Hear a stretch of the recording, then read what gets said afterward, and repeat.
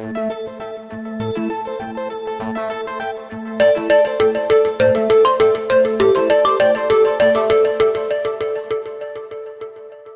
and welcome to this FTI Treasury Talks, where we're going to be discussing some of the practical implications associated with adopting hedge accounting for Treasury transactions.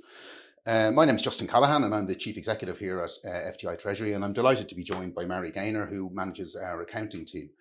Here at FTI Treasury, we provide a range of services to corporate clients in the areas of Treasury, including everything from daily cash management to accounting services. And obviously today it's the accounting services which are particularly relevant.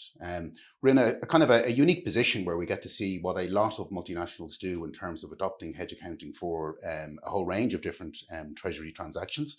And what we'd like to give you today is just a little bit of insight as to what we see as some of the common practical elements that need to be dealt with in order to do that efficiently. Mary, you're the expert on this, so I'll stop talking and hand over to you. You might as well just start with the basics.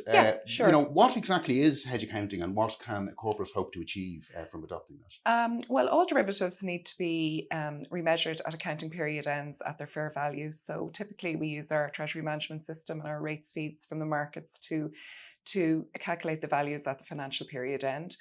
They then have to be posted through your accounts. So if the derivative has increased in value, then there will be income through the P&L, and if it's reduced in value, there'll be expenses through the P&L. So this then causes a lot of variability in your income statement. And really, the purpose of a hedging strategy is to sort of reduce the risk and reduce the volatility. So it's kind of at odds with that you then see in your accounts that there is a lot of ups and downs, or there can be a lot of ups and downs in the strategy. Yeah. So in your income statement. So hedge accounting can be applied, which means that if you designate a hedging relationship between the hedged item and the derivative, that all the valuations can go through the OCI instead of going through your P&L.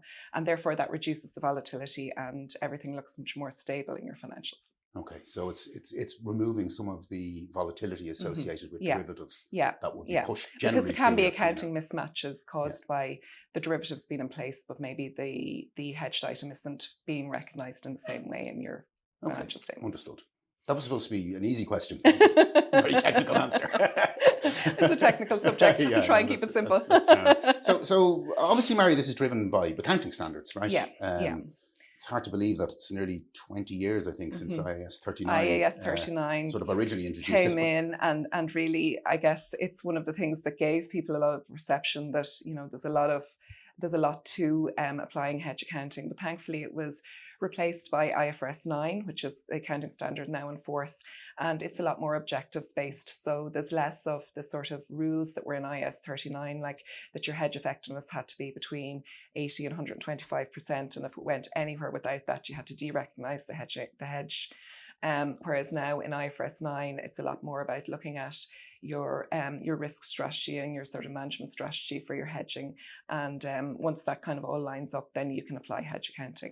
Then under US GAAP, we have ASC 815, which is, pretty consistent with IFRS 9.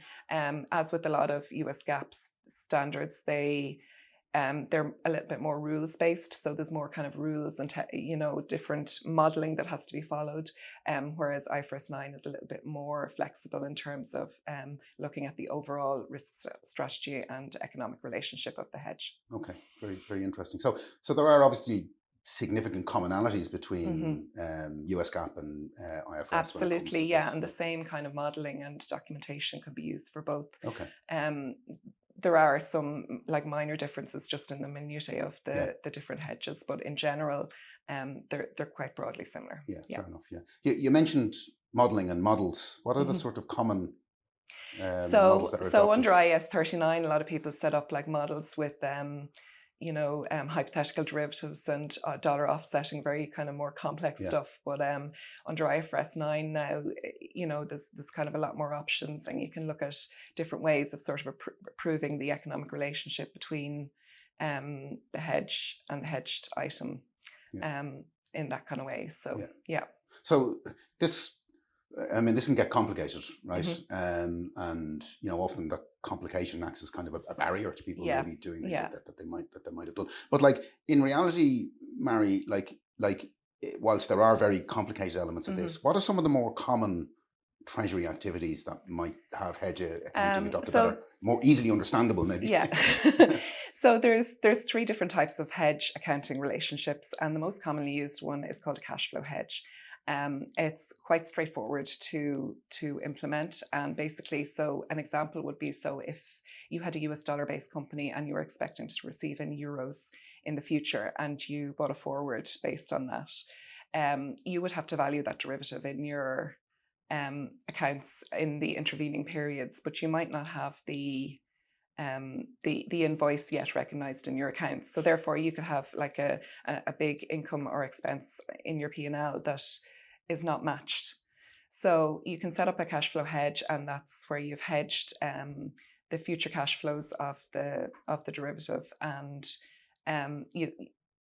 it's quite a straightforward thing to set up, because you can easily see what the cash flows are going to be and what your market FX rates are going to be. Yeah, and then with the exception of cash flow hedges, what are the other sort of? The other is fair value hedges, which is where you're hedging against movements in the market. So, for example, if you had floating rate debt and you entered into an interest rate swap, to swap it to fixed, that's a clearly defined economic relationship between those two, and you can set up a fair value hedge, and you can move all the related increases and decreases in valuations to your OCI instead of your P&L. The third type then is a net investment hedge, and that's used where you have a subsidiary that's currency is not the same functional currency as your parent. So then any revaluations of that entire subsidiary can go through your OCI. Yeah. So it strikes me, Mary, just saying what you've outlined there, that FX hedging, generally speaking, is a much more active activity. FX activity, and also right? commodity hedging are both quite straightforward because the valuations of them are quite straightforward. Like you have a future commodity price or a future, your FX rates, you can kind of see. Whereas with interest rate swaps, they tend to be more complex because you have to look at the future interest rates and that kind of thing. So, but I guess on the plus side, I suppose FX hedging and commodity hedging in the Treasury world are activities that are undertaken on a very regular basis. Yes, exactly, exactly. So that is at least an easier adaptation, right? Whereas the more complex, in terms of interest rate swaps and the likes, tends to be, done on a more periodic basis. Exactly. So it's interesting that it sort of works out well. Yes, it does. And I mean, you can have, the system set up, you can set up the system and the framework and apply it then to all the different FX hedging relationships that you have once you have it set up. It's interesting that you say that because I think, as we mentioned, perceived complications and difficulties. Like hedge accounting documentation and that kind of thing. So the really important thing is that everything has to be decided in advance. You can't look at a hedging relationship that you already have in your accounts and decide to hedge account for it. It's somewhere in the middle. You really need to decide in advance and set the whole framework up in advance. You need to have hedge documentation in place. And it needs to be maintained, and the hedge documentation will need to set out your full hedging strategy. So it'll need to include items like what the hedged item is, how you're hedging it, why you're hedging it, how it's going to be effective, how you're going to measure it, how often you're going to measure it. But I mean, you can set up documentation that includes all those aspects, and it can kind of be like a form that you fill in each time you're creating a new hedging relationship. So there's an initial implementation sort of requirement, but then because often the relationships are repetitive, working, it's interesting. So this shouldn't be a barrier really to people doing the right thing from a risk management perspective. It's just something that needs to be planned in advance and looked at, before the hedge is entered into, and thought about in advance, and all the different strategies that are already going to be in place. Like you're already probably going to have a strategy, a written risk strategy or hedging strategy, and you can use all that information then in your hedge documentation. It's interesting you should say that, because we're obviously working in the kind of Treasury world, but we'd often talk to clients who may wish to implement a particular hedging strategy, be it FX or commodity or whatever, but when they then raise it with their accounting team, the accounting team sort of, because they don't really have experience in that area, kind of almost shoot it down immediately.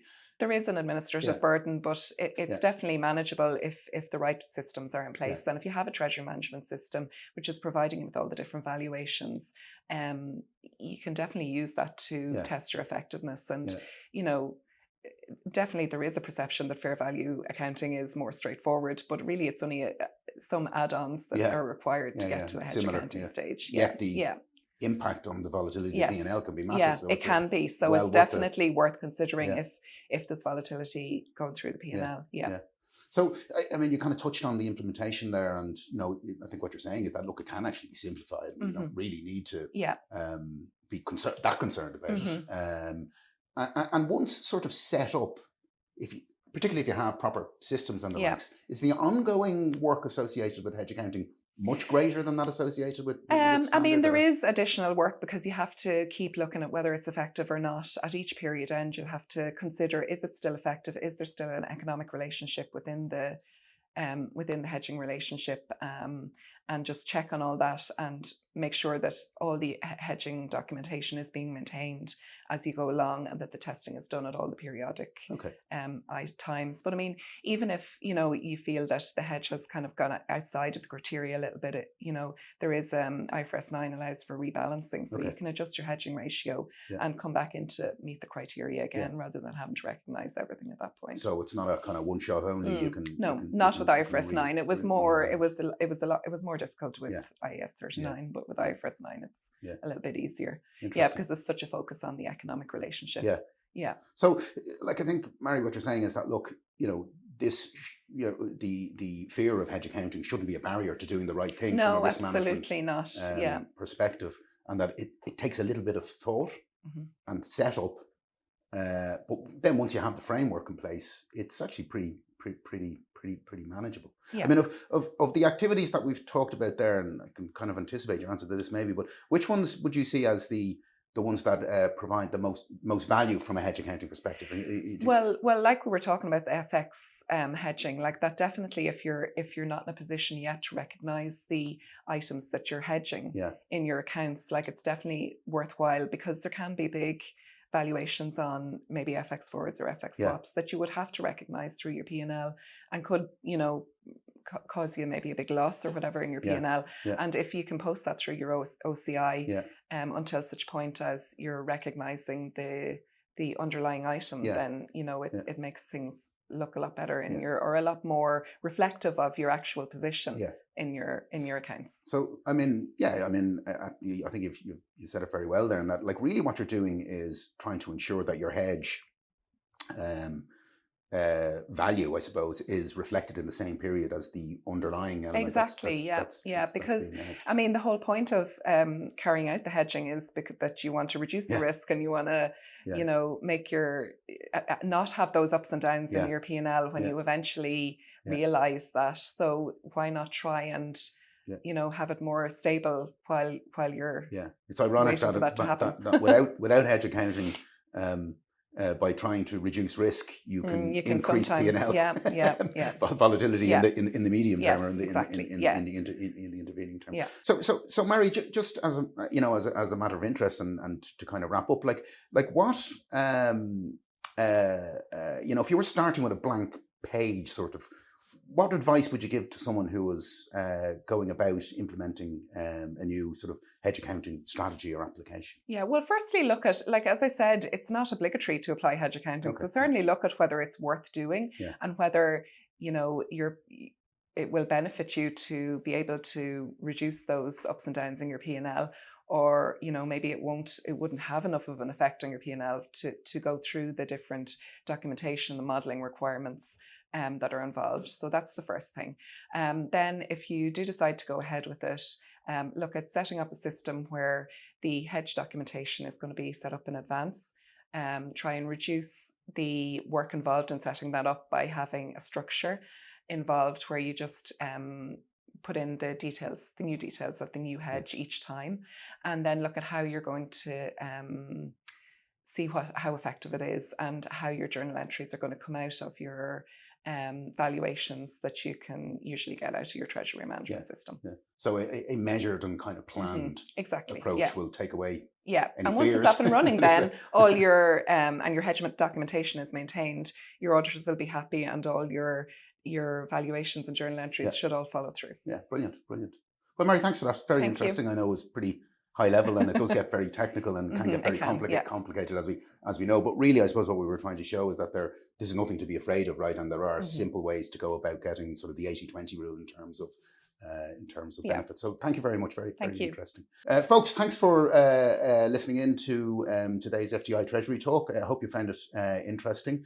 If you want any more information on hedge accounting or treasury outsourcing in general, please hop over to our website, www.ftitreasury.com. There's loads of resources there, and you'll also find contacts for myself and Mary and lots of other members of the team. We're always looking forward to talking to people in terms of any kind of treasury requirements they might have, or even just from an information perspective, touching base with the treasury world. So thanks.